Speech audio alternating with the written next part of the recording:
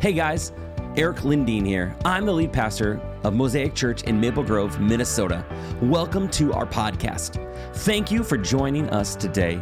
I hope this message inspires you, encourages you, and transforms you, and that this is just the beginning of a conversation between you and Jesus. Enjoy the message. God, thank you so much that you are here in this place, and God, that you love us. Thank you for your wisdom and grace. And Lord, I pray that you be with those who are camping, who are at the cabin. God, they just feel your presence near. God, those who maybe are going to watch this online or listen to it later, God, that you just communicate your truths deeply to them. Those who are watching online right now, God, that they would feel in the room and that they are known and loved and seen. And God, just pray for your mercy and grace on our nation. There's been a lot going on this past week. And so, God, we just pray right now that your presence would be felt, and that as followers of you, God, that we would just be bringers of hope and blessing and peace and love and joy. In your name we pray. Amen. This week has been kind of a crazy week. For everything from school board decisions here in District 279 to Supreme Court decisions, to Senate voting on things. It's been one of those weeks. And before we dive into the message, I was just kind of thinking, I want to address this a little bit from a pastoral way. Social media, I think, is not the optimal way to communicate things that are a little bit more of a political nature. And so there's been a lot of different things, even this week, and I haven't really posted anything. And so I've seen some people say, like, hey, if your pastor hasn't spoken out about this issue or this week, find a new church. I think it's a really terrible way to view things because you can't really nuance on social media. And so real quick before we dive into the message, I don't get political a lot, but we're going to talk just a little bit today before I dive into the message. If you haven't heard, I don't know how, Supreme Court voted to overturn Roe v. Wade this week. Now, in a church like ours, it's a blessing and a hardship that we have people who vote all different ways on the political aisle. Most of my friends who pastor, let's just be honest, north of the Mississippi River in Blaine, Andover, Coon Rapids, 99% of their church all vote a certain way. They have no really disparity of kind of who votes for what candidate. I have friends who pastor in St. Louis Park and South Minneapolis, and 99% of the church votes a certain way, and there is no spectrum. Here, it's wide open, which I love. And so what I want us to just be cautious with is there are things as followers of Jesus that we die and defend for. There are things that we discuss, and maybe certain theological beliefs we can debate. Usually debate's not very helpful, but we can discuss things. Things that we defend is every life is sacred and beautiful and of value, that everyone is welcome at the table of Jesus, amen? That everyone is created in the image of God. And so all lives, all people have value and worth. And whatever your story is, we're glad you're coming here. As a church body, this isn't like general talk.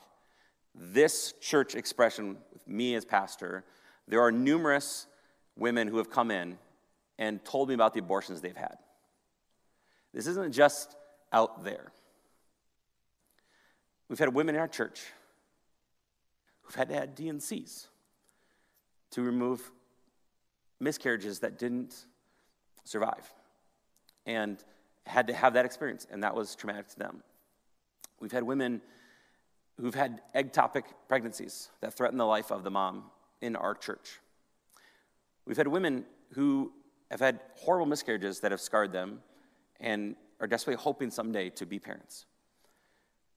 We've had women in our church get pregnant, their husband goes off to Teen Challenge, and they find out after he goes off that they're pregnant, and they're wrestling. Do I keep this baby? Do I not? These are real life things.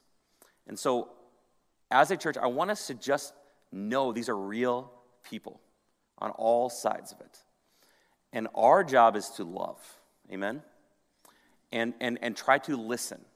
And if someone posts something on social media or says something about abortion, gender, marriage, all these hot button issues, gun control, our posture should be, hey, help me understand your view and your story, what you've come from, because I want to understand and know, and not just debate or think that, because I see an issue a certain way, that's the only way. That's how, as the body of Christ, we can be diverse in thought and opinion.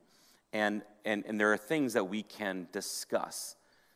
And also, to understand, there may be people that are part of our community who are just dipping the toe into following Jesus, who are just exploring what does it mean to follow him. And so they may have different views on some issues. And that's okay. Our job is to love, to let the Holy Spirit do the work of helping us become more like Jesus. And so in this series, we're practicing the way of Jesus. We're going to talk about some practices to help us become more like Jesus, but it starts with a humility and a posture to say, hey, we are all loved by Jesus. If you've had an abortion, dear lady, you're dearly, dearly loved. If you had a miscarriage that ripped your heart out, you are dearly loved and welcome. If you've got pregnant with a fourth or fifth kid, and your family members think you're crazy because you shouldn't have more kids, you're dearly loved. Wherever you're coming from. If your heart is to be married and have kids someday and that hasn't happened, you're dearly loved and welcomed. That should be our posture. And I've just seen so much division online, particularly in social media, and Christians saying one thing or another, or you're not a follower of Jesus if you're happy this week, or you're not a follower of Jesus if you're sad this week. All these things, man. Life is hard. God is good. We're in this together. And so let's just have a posture of humility and understanding. Sound good? So that's kind of just my little pastoral talk I wanted to have. And then we're going to get into the message today. So if questions, let's talk and discuss this more. But again, I think at the end of the day, let's have humility, understanding. If there are people in this room, because there are people in this room who have very different beliefs than you. Because just knowing who people vote for and their stances on things. And I love that. That's good. So we want that kind of diversity, but we want understanding and say, hey, everyone is welcome. This week is one of those kind of defining moment weeks. Just in our nation, just so much stuff is going on. And so we're going to talk today about defining moments. Have you ever had those experiences where something happens and you're like, I'm never going to forget that for as long as I live? Maybe it was 9/11 for our nation. If you're of a certain age, you will always remember where you were, what was going on when those planes hit the Twin Towers. Maybe for those who are a little older than me, the assassination of JFK or Robert Kennedy. Maybe when a certain celebrity broke up, I don't know. And you'll always remember, when these things happened. This week, Jesse and I and Troy were coaching baseball. We had 6 games in a week's time, which was a lot of baseball. Basically, about a good chunk of our season was just this week alone. And honestly, I will never forget going into Thursday night's game, playing the undefeated number 1 seed, and playing our hearts out, and then handing them their first and only loss, right, Jesse? And celebrating that and running across the field into Jesse's arms as he picked me up and spun me around like an officer and a gentleman, as the other undefeated team wept tears of sadness, our neighbor, which was just delicious, and Joshua, my son, drank the tears of his neighbor boy, who then beat us in the championship game yesterday, so that was fine. We understood that. They are probably a stronger team than we were. But honestly, I'm never going to forget ending their perfect season. We all have these defining moments, and what do we do with them, whether they're fun or not? The rest of the summer, we're going to take like a deep dive into Mark chapter 1. We're going to kind of look at like a day in the life of Jesus, or look at a week in the life of Jesus. So kind of Mark 1 is going to be kind of our home base. And then we're going to kind of bounce around to other parts of the Gospels and other parts of Scripture as we kind of start in Mark 1 and look at other things and the practices of Jesus. The practices of Jesus are important because if we want to be like Jesus, we need to do the things that Jesus did. And the things we do, the practices we do, the habits we have, do something to us. What we do something to us. So We're going to start in Mark chapter 1, verse 14 through 15. Jesus came into Galilee, proclaiming the gospel of God, that means good news, and saying, the time, kairos, is fulfilled, and the kingdom of God is at hand. Repent and believe in the gospel. This is what we'll be diving into today, this idea of what does it mean that the time is fulfilled, kairos, and how do we respond with repentance and belief. We believe God uses these defining moments to teach us something. That these are the point where our character, our nature is revealed. How do we respond to times of joy, times of sadness, these kairos moments? What we see in Greek, there's really two words for time. Chronos is the time we experience chronologically. It's start to finish linear experience. It's the seconds that turn into minutes, to hours, to days. It's the flow of time. It's the chronos. Kairos is not measured in seconds, minutes, or hours. It's marked by moments. It's these moments that mean something, that mark time, or sometimes time slows down, or sometimes even time speeds up. It's weddings. It's baptism services. It's all church retreats. It's VBS and talking to a kid and them understanding for the first time that their prayers can affect a child in a foreign country. It's how do we use these kairos moments? And when Jesus says the time is at hand, that's the word he's using. These are significant events where our lives change or have the opportunity to change, but we have the choice on what we're going to do. We face these kairos moments as a nation this week. Are we going to move somehow forward in unity and be the United States, or are we going to continue to fracture more and more into disunity as hyperbole sets in, as our political candidates move further and further to each extreme? What are we going to do? It's the great triumphs or losses. Some moments are unmissable, and some honestly just kind of sneak by, camouflage amidst the mundane. But in these moments, we're going to look at an experience of Jesus had with someone, and he had a moment to let it pass by him, but he chose to engage in this kairos moment. But to set this up first, the question I want to ask you is, did Jesus ever call someone a sinner? Did Jesus ever call someone a sinner? It seems like a weird question, right? Because surely he did, right? If anyone was qualified to look someone in the eye and say, hey, you are a sinner, it would be the sinless, perfect Son of God, right? But wrong. Not once did Jesus look at someone and said, hey, you sinner. Now, I can hardly believe it because I grew up in the church and it seems like that's something that Jesus would have said. So you can search your Bible and let me know next week if I missed something. But Jesus never called someone a sinner. Does that mean he never talked about sin? No, he talked about sin quite a bit. It's obvious he's talked about it and confronted sin. He never backed down. He never called sin just, someone's weakness or they had a bad habit. No, it's sin. In fact, for someone who didn't call people sinners, he sure did talk a lot about sin. And that, my friends, is the genius of Jesus. He's addressing the root issues while not labeling the person a sinner. See, when Jesus and the Holy Spirit comes at you, they attack your behavior, but not your character. There's a difference between, hey, I sinned, and I'm a sinner. The Holy Spirit says, hey, you told a lie. The devil tries to tell you that you are a liar. The Holy Spirit says, hey, you cheated on your taxes or your spouse or you did this wrong thing. The devil says you are a cheater. See the difference? See, Jesus, he never labels people as sinners, but he comes in and he addresses the sin. What labels have people given you? Sinner, lazy, fat, too much, too quiet, too shy, too cold, too emotional. But I want you to know that Jesus doesn't identify by you in those ways. He calls you by name. That's what we're going to see in this story today in Luke chapter 19. If you're following the Gospel of Luke, so now we're kind of jumping ahead further into the life of Jesus, kind of starting at home base, Mark 1. We're jumping ahead to Luke 19. Jesus is on his way to the cross. He's on his way to pay for our sins on the cross as a propitiation of our sin, and then he's going to rise again. But while he's on his way, he's got to pass through Jericho. It says, and behold, there was a man named Zacchaeus. He was a chief tax collector and was rich. And he was seeking to see who Jesus was, because he'd heard about him, but he'd never met him. But on account of the crowd, he could not because he was small in stature. Zacchaeus was a wee little man. A wee little man was he.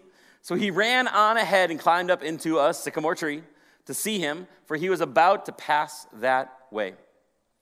All right, so Zacchaeus, what we see, he is both wealthy and powerful. He's not just a tax collector, he's a chief tax collector. People in general, but men in particular, are prone to want and desire money and power, and that was the focus of Zacchaeus' life.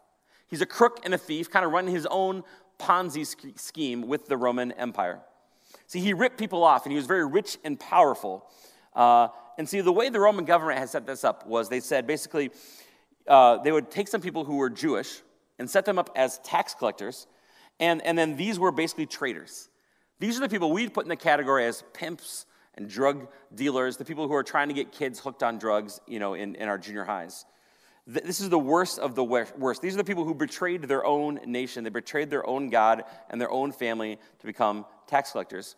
See, the way this kind of Ponzi scheme worked was the Roman Empire said, okay, Jesse, you are our tax collector now, and so what you need is you need to collect, $10,000 a month from your neighbors and friends around you. Now, anything, Jesse, you can collect over and above that is yours to keep. And so Jesse then, or Zacchaeus, the tax collector, he'd go around and say, hey, I need, $2,000 from you, $2,000 from you, $2,000 from you. And if anyone pushed back, he had the might of the Roman Empire behind him. And so Zacchaeus, as a chief tax collector, had many tax collectors collecting taxes for him. And basically, they were extorting as much as possible they could get away with, and people wouldn't push back because they had Roman soldiers there to protect them. And so Zacchaeus, he's rich, he's loaded, he's got a nice vacation home, a staff to serve him. He eats only the finest foods and drinks only the finest wines. And to pay for all that, he's seizing people's homes and assets and cars and bankrupting people and taking their retirement accounts and taking their kids' college funds, and he's ripping people off. That's who he is. That's what we know about Zacchaeus. He's very rich, he's very powerful, very little. If you remember Danny DeVito, the actor, I kind of picture Zacchaeus looking a bit like Danny DeVito. And think of Danny DeVito in a very rich robe, all right? That helps me get a mental picture. And little Danny DeVito, Zacchaeus, he wants to see Jesus, but he's so short he can't see over the crowd. So he does something what a wealthy and powerful person never would. He hikes up his robe. So picture Danny DeVito hiking up his robe, running on ahead, and then climbing a tree, which is something else that guys would never do. So first of all, he's running, which guys in this culture never do, right? There's kind of three exceptions for guys and running. It's like, if we're doing fitness, or we stole something and we're running away, or there's like a dog involved chasing us, right? Those are the exceptions. And none of this is happening with Zacchaeus right now. So people are like, why is he running? But then he climbs this tree. So Zacchaeus, Danny DeVito, in his robe, climbing a tree, and he wants to see Jesus. And so just the thought of Danny DeVito in a tree, it just fills me with joy. I love that. And it's like, imagine this, you're going to see a wealthy person, and you're trying to get, and you're looking on, Main Street in Maple Grove, and there's like Bill Gates up in a tree. Like, that'd be so bizarre. So here's this rich, powerful man up in a tree. And so what would make a respectable, dignified person do this that he would never do? Is because he wants to see Jesus. And this is a kairos moment for Zacchaeus. He's encountering Jesus. And what is he going to do? Is Jesus going to pass him by? Or is there going to be an encounter here? How will he respond? What is he going to do? What's funny is Zacchaeus' name literally means the righteous one. Now, all his friends and neighbors who he's been ripping off, they would say that's the last thing that would describe him. But what we're going to see is that Jesus, who changes everything, is going to make Zacchaeus what his name means. That's the genius and beauty of Jesus. So what happens? Jesus sees him up in the tree, and when Jesus came to that place, he looked up and said to him, Zacchaeus, hurry and come down, for I must stay at your house today. One of the things I love about Jesus is his sense of urgency. There are times we say, hey, you're welcome here to come and belong before you believe, but at the end of the day, there are times Jesus says, now is the moment. Make a decision. Are you going to get baptized or not? Are you going to dedicate your parenting and your children to God or not? Are you going to step up and belong to your church or be a casual attender or not? Are you going to choose to follow Jesus or not? Jesus says, now is the time. This is your moment. How are you going to respond? He says, hurry and come down. Jesus says, I'm on my way to the cross and on my mission, but before I get to the cross, I need to have a conversation with you, Zacchaeus. I need to have dinner with you, Zacchaeus. And that's what I love. Second thing is I love is that Jesus calls Zacchaeus by name. I don't know how he knew his name, if the Holy Spirit revealed it, or if he's just so notorious, he's the notorious ZAC in town that everyone knows this guy. But somehow Jesus knows him, he knows his name, and he calls him by name. And see, friends, that's what Jesus calls you. He calls you by name. He invites you by name. He doesn't call you by your label, but he knows you by name. And he says, Zacchaeus, I'm calling you into friendship. I'm going to your house today. Now, this may seem rude in our culture, because for the most part, if I was like, Troy, I'm bringing me and 12 friends to your house. We're coming to your house today. He'd be like, whoa, okay, how's this going to work? Now, Troy and Amber are very open to the people coming to their house, but still, normally you don't invite yourself and your 12 closest friends, your baseball team, over to someone's house. But in that culture, eating together, coming to someone's friend meant you are now in community and friendship. Now, I think this is something that we should carry over and continue into our house. Like, we should have the spirit of hospitality, whether you live in a small apartment or a house, whether you have a pool or you don't. To welcome people into your home is a sign of the way of Jesus. We're going to talk about that a little bit more in the next couple of weeks.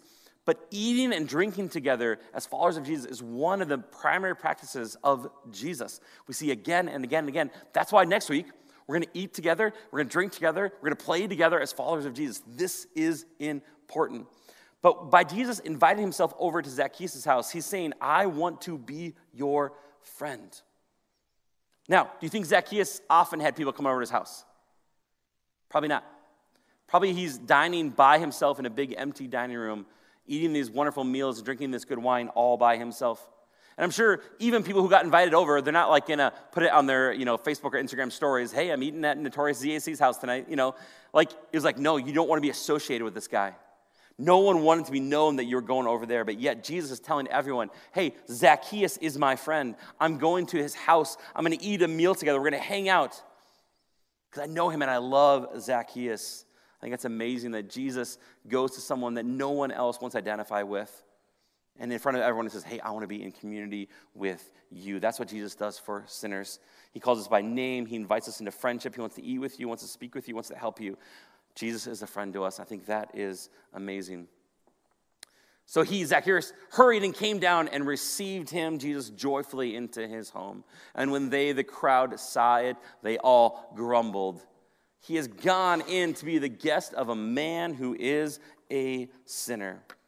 I want to note there's two responses here. Number one, Zacchaeus' response, yes, Jesus, I want to be your friend. I'm inviting you into my home and into my life.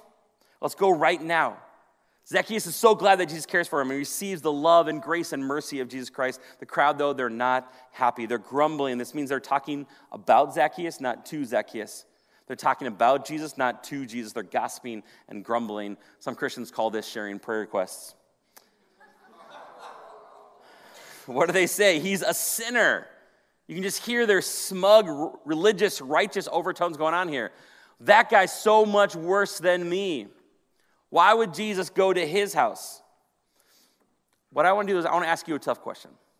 Who, if Jesus went into their house or called into friendship, would make you grumble? Is it that Republican judge who just decided to overturn Roe v. Wade? Is it that abortion doctor?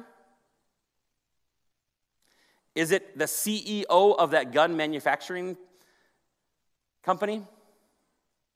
Who is it that if Jesus saved and their life was radically transformed and were invited into friendship and love would make you grumble and complain? For most of us, that there is somebody out there that we think there's no way that Jesus could ever love that person.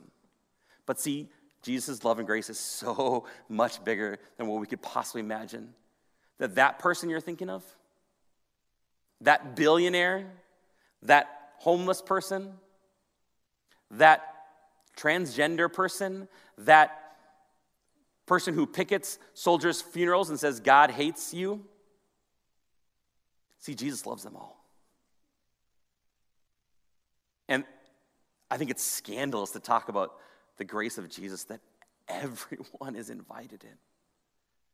But now we're going to see we all have a choice to respond.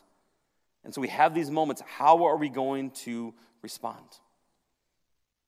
I think there's so much love and hope and encouragement from this story. It doesn't matter who you are, it doesn't matter what you've done. Jesus calls out to you. He welcomes you by name. He wants to be your friend. That's what he does for Zacchaeus. That's what he does for me. That's what he does for you and everyone who's followers of Jesus. For those who are not yet followers of Jesus, Jesus is calling out by name to those. To say, hey, come, experience love and grace and forgiveness. Lay aside your jealousies. Lay aside your racism. Lay aside all the hatred that you have for others. Come into the family of God. The underlying problem with those who are grumbling, they think Jesus is just going to forgive Zacchaeus, and Zacchaeus is going to go on with his life like nothing happened, and that all the evil and injustice that he's done is just going to be swept under the rug. Perhaps that's why you struggle with that person you're thinking of. You're like, well, if God just saved them, then there needs to be justice. But see, God is a God of justice, of both justice and love, amen? So what we're going to see is a few things here with Zacchaeus. Number one is there is repentance going on. And Zacchaeus stood and said to the Lord, to Jesus, behold, Lord, he's calling Jesus Lord, the half of my goods I give to the poor, and if I have defrauded anyone of anything, he's basically saying, hey, if I've defrauded you, come forward, let me know. I restore it fourfold. So what happens is Zacchaeus is guilty. He knows he's guilty, but Jesus forgives him. And those who are present grumble. They say it's not fair, but Jesus not only forgives people, he changes them. So Zacchaeus indicates he's coming to saving faith in Jesus Christ. First, he calls Jesus Lord. Now, for us, that doesn't seem a big deal. But in the Roman Empire, as an employee of Caesar, your job was to say, Caesar is Lord. He's the highest authority in my life. Now, as this citizen, as this employee of the emperor, he's saying, Caesar is no longer my Lord and highest authority. Jesus is now my Lord and my highest authority. It's actually a huge statement that could get him killed. The shortest doctrinal statement in the Bible is Jesus is Lord above all else. Zacchaeus now serves Jesus. He belongs to Jesus. He knows Jesus. He loves Jesus above everything else. And Jesus forgives him and changes him. See, Christianity is not just you can do whatever you want and God will forgive you. Keep doing whatever you want and God will keep forgiving you. Christianity is this. You and I start out doing life whatever we want and honestly making a mess of everything. Then we meet Jesus. We realize how sinful and broken we are and that we need Jesus to be our Lord and Savior. And because you have met Jesus, you don't want to continue to keep sinning because something deep happened to you that Jesus saved you. And so teshuva, repentance, means now you're turning. So now the next thing Zacchaeus is going to do is going to provide restitution. So there's repentance. Now there's restitution. Repentance needs to culminate in restitution. Zacchaeus has sins of omission, good things he has not done. He's not helped those less fortunate than him. He's not blessed others with what he's been blessed with. He also has sins of commission. He's defrauded others. He's done wrong. And so his repentance needs to lead to restitution. That's exactly what happens here. Immediately, as a brand new person, he does something he's never done before. He publicly confesses his sin. He publicly practices repentance. And he also guarantees restitution. He says, I'm going to make it right. If I've defrauded you, I'm going to pay you back 4 times what I have owed you. Now, restitution is not penance. Penance is the false teaching that you've done something wrong and you need to pay God and others back so that you can be forgiven. That is not the teaching of Jesus. Restitution is not works. It's not karma. It's not penance. It's justice. Repentance leads to restitution. Restitution is not just works, karma, or penance. It's justice. It's saying, I've been changed and forgiven, and now the overflow of that, I'm going to try to make things right. So Zacchaeus says, I'm going to give away half of what belongs to me. That's a lot, right? Half. I'm going to give it away. I'm going to move from stinginess to generosity, from trying to get all I can get to giving away as much as I can. He said, I'm going to pay people back. You know, it's like that friend who borrowed your 2004 Hyundai and never gave it back to you. And now this friend meets Jesus and he says, hey, I'm sorry. I took your car. I trashed it. I never gave it back. And so I parked a brand new BMW in your driveway. That's what Zacchaeus is doing, right? And it's like, praise God. He's changed his life. He's making restitution. And that results in Zacchaeus having relationship with Jesus and others in the family of God. There's repentance, restitution, results in relationship. The restitution doesn't make the relationship happen. It doesn't save him, but it's evidence of a changed heart. Are you tracking? And so Zacchaeus is now in a relationship with God and other followers of Jesus. This is a defining moment, a kairos moment for Zacchaeus. And so there's this helpful tool as we're wrapping up today. There's a guy in England named Mike Breen, and he started a discipleship movement called 3DM, and he has a lot of these life shapes. And so we talked about this a little bit, but his theory is basically we're a culture who remembers images versus words a lot more. And so we're going to talk about some of these life shapes in this series. Just kind of like when you see like two circles here and a big circle down here, it's like, that's Mickey Mouse, right? That's Disney. Like we have this instant thing that communicates so much. And so the idea is that when you see this life shape, which is a straight line and a circle, you will remember this teaching on like kairos moments. And so here's what it looks like. Is Zacchaeus or us, we're going along in life, we have this moment. And we can continue to go on like nothing happened. This is our nation, right? Right now, we're right here. Are we going to continue on the path we're on? Or are you going to get off? Are you going to teshuvah? Are you going to repent? Jesus says the time is at hand. Repent and believe. And you get off and you purposely take this moment to say, number one, you're going to observe what is going on. Maybe it's a baptism service. You saw someone get baptized. Maybe you're a dedication ceremony. Someone's going to dedicate their kids. You're at a women's Bible study. You read something, and all of a sudden you feel the Spirit stirring. There's a sermon. It's a testimonies from Minnesota Adult Teen Challenge. There's a stirring in you to give generously or to be a mentor or something, right? You have this moment. You can continue on like nothing happened, or you can get off and start to observe. So you stop. And this is helpful now in community. Zacchaeus invites Jesus over. They're having dinner. Zacchaeus is taking his time to stop. What's going on? He's going to reflect on it. This happens oftentimes with people. Okay, I was in this service, and you're talking to your friends, or I read this scripture, I was in my women's journal and disciples, book. We're reading this, and here's what I think perhaps the Holy Spirit is speaking to me.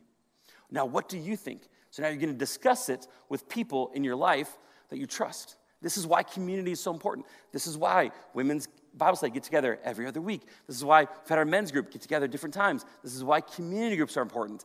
This is why even if you're not in an official community group, you have to be doing life with people. So when you have these kairos moments, you can observe it, you can reflect on it, you journal, whatever it needs to be. You're now discussing it. This is part of the repentance process. You're turning, you're realizing there's something going on in your life that God is stirring up. The Holy Spirit's at work. And what are you going to do about it? It's not just passing on by. And this is really hard to do by yourself. It really happens best in community. Now, that can be with like just 2 or 3 others, or maybe a handful of people. Now, if you are blessed to be doing life with people, take this very seriously. To say, here's where I think the Holy Spirit is speaking to you right now. Aaron, as you shared with me, you had this moment, and you observed it, reflected what we're talking about now. Don't just say, thus saith the Lord, but to be careful and say, hey, as we discuss this, here's perhaps what I think God wants you to do now. So now, you're going to make a plan. All right, God has stirred something in my heart. I'm going to be a mentor now at Minnesota Adult Teen Challenge. So what do I need to do? Next step is I need to sign up for it. I need to go through their process, whatever it might be. Now, you need someone to hold you accountable. So Zacchaeus did these things. He's got a plan. I'm going to pay people back fourfold. I'm going to give away half of my belongings. He's saying this in front of everyone so that you don't just continue on, nothing happened. Now people are going to hold you accountable. So now you say, hey, ask me about this. Hey, I realized while I was away at all church retreats, you know what? God stirred in me. I haven't really invested in community with others in my church lately. And I look around and I don't really know a lot of people here. All right, I can continue on like nothing happened, or I can make a plan and change. You're observing it, you're reflecting, you're discussing it, and you say, now I need to do a better job. That I'm having a bonfire, I'm going to invite people who are in my church over so I can get to know them better. So your friends are like, okay, next time you have a bonfire, I'm going to ask you, hey, how are you doing this? Hey, how are you doing on signing up for that mentorship? Hey, how are you doing on starting tithing for the first time in your life? Hey, how are you doing when you decided that God's calling you to start reading your Bible on a regular basis? 3 days a week. How's it been the last couple weeks? Hey, you told me you wanted to pray more. You want to start fasting 1 day a week. You've been discussing with people you care about. You're turning. Now, belief means action. You've got the plan. People are holding you accountable. This is why we need community. We need people in our lives. So Zacchaeus is saying this in front of everyone. Now they're going to hold him accountable. And you have to act on it. You have to actually do it. Then, this arrow is a little wrong. I like sometimes, really the arrow should go off in a different direction instead of like it goes. So the secondary arrow. So you have the choice, either keep going like nothing ever happened, or you have these moments, and now you're on a new trajectory. So this is one of the things of knowing that we are followers of Jesus. Is we're taking these moments. We're being aware of the Holy Spirit stopping, and all of a sudden time slows down, and you're listening to a sermon, you're out in nature, you're in community with people, and you're realizing something needs to change. The problem is, so many of us, we observe it, listen to the sermon, worship moment, retreat, baptism service, whatever it might be, and go on, nothing happened. And this is what I've seen again and again and again the last 6-7 years. People having these moments, but then not acting on them. So we have to do, Jesus tells us, repent and believe. We have to repent and believe. So take some time to observe, what is the Holy Spirit speaking to you? What is God telling you? Because we should be constantly changing and become more like Jesus, right? And as we talk about these practices, Pastor Ryan and I are going to be talking about simplicity of life, solitude, silence, prayer, fasting, scriptures. The goal is you don't just hear a sermon and nothing changes. You observe it. You're going to reflect on it. You're going to discuss it with people you care about. You're going to make a plan. If you're going to hold you accountable, you're going to act on the plan. That's how we change. So, for instance, this might be you lose your job, right? It's a Kairos moment. You observed, perhaps there's something God wants to teach me through this. You're reflecting on it with people. You're discussing it. Now you come up with a plan. All right, what I need to do is I need to trust Jesus in this season.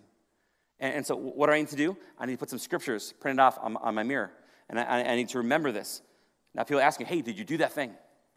Did you actually act on it? You know, again, hey, I've realized I need to dedicate my parenting to Jesus. Okay, so what am I going to do? Okay, what does God tell me about this? Discuss it with others. I'm going to make a plan. I'm going to do this. Did you actually do it? Act on it. So we need to have these moments where when something hits you, you don't just continue on, ignore it. You go through this circle. Does that make sense? Tracking with it? I know, this is kind of it's kind of like the most heady of the practices of Jesus, but it's really at the start of Mark 1, and I think it's good to remember. So we're going to try to touch base on this over the rest of the summer, as again, we're going to talk about what does it mean to follow in the footsteps of Jesus, to have a life of simplicity, a life of solitude, a life of prayer, a life of scripture.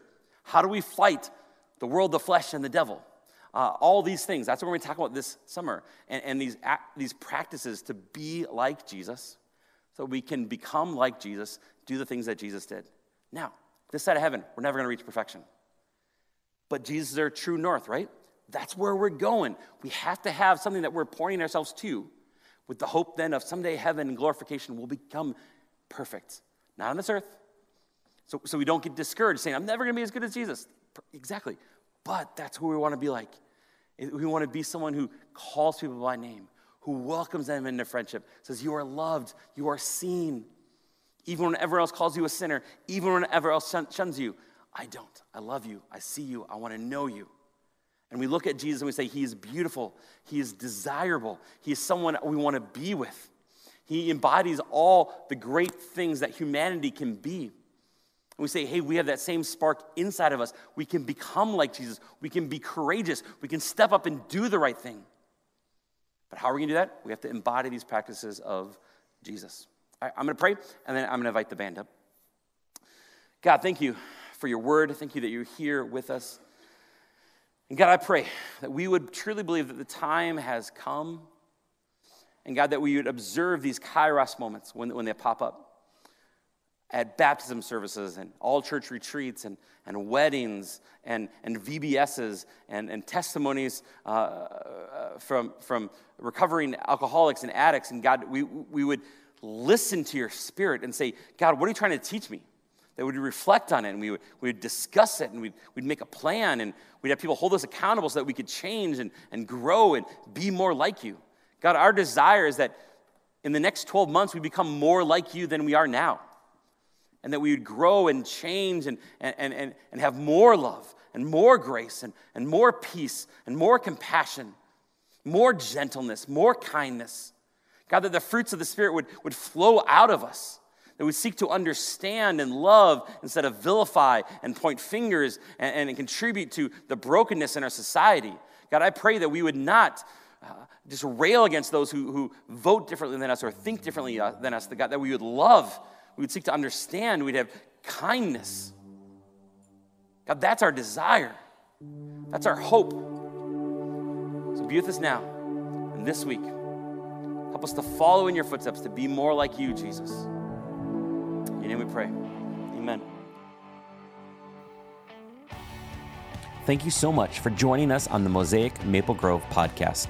I want to encourage you to take the message you just received and allow it to go deeply into your soul. Let Jesus do the deep work that only He can do. A special thank you to everyone who gives to Mosaic Maple Grove.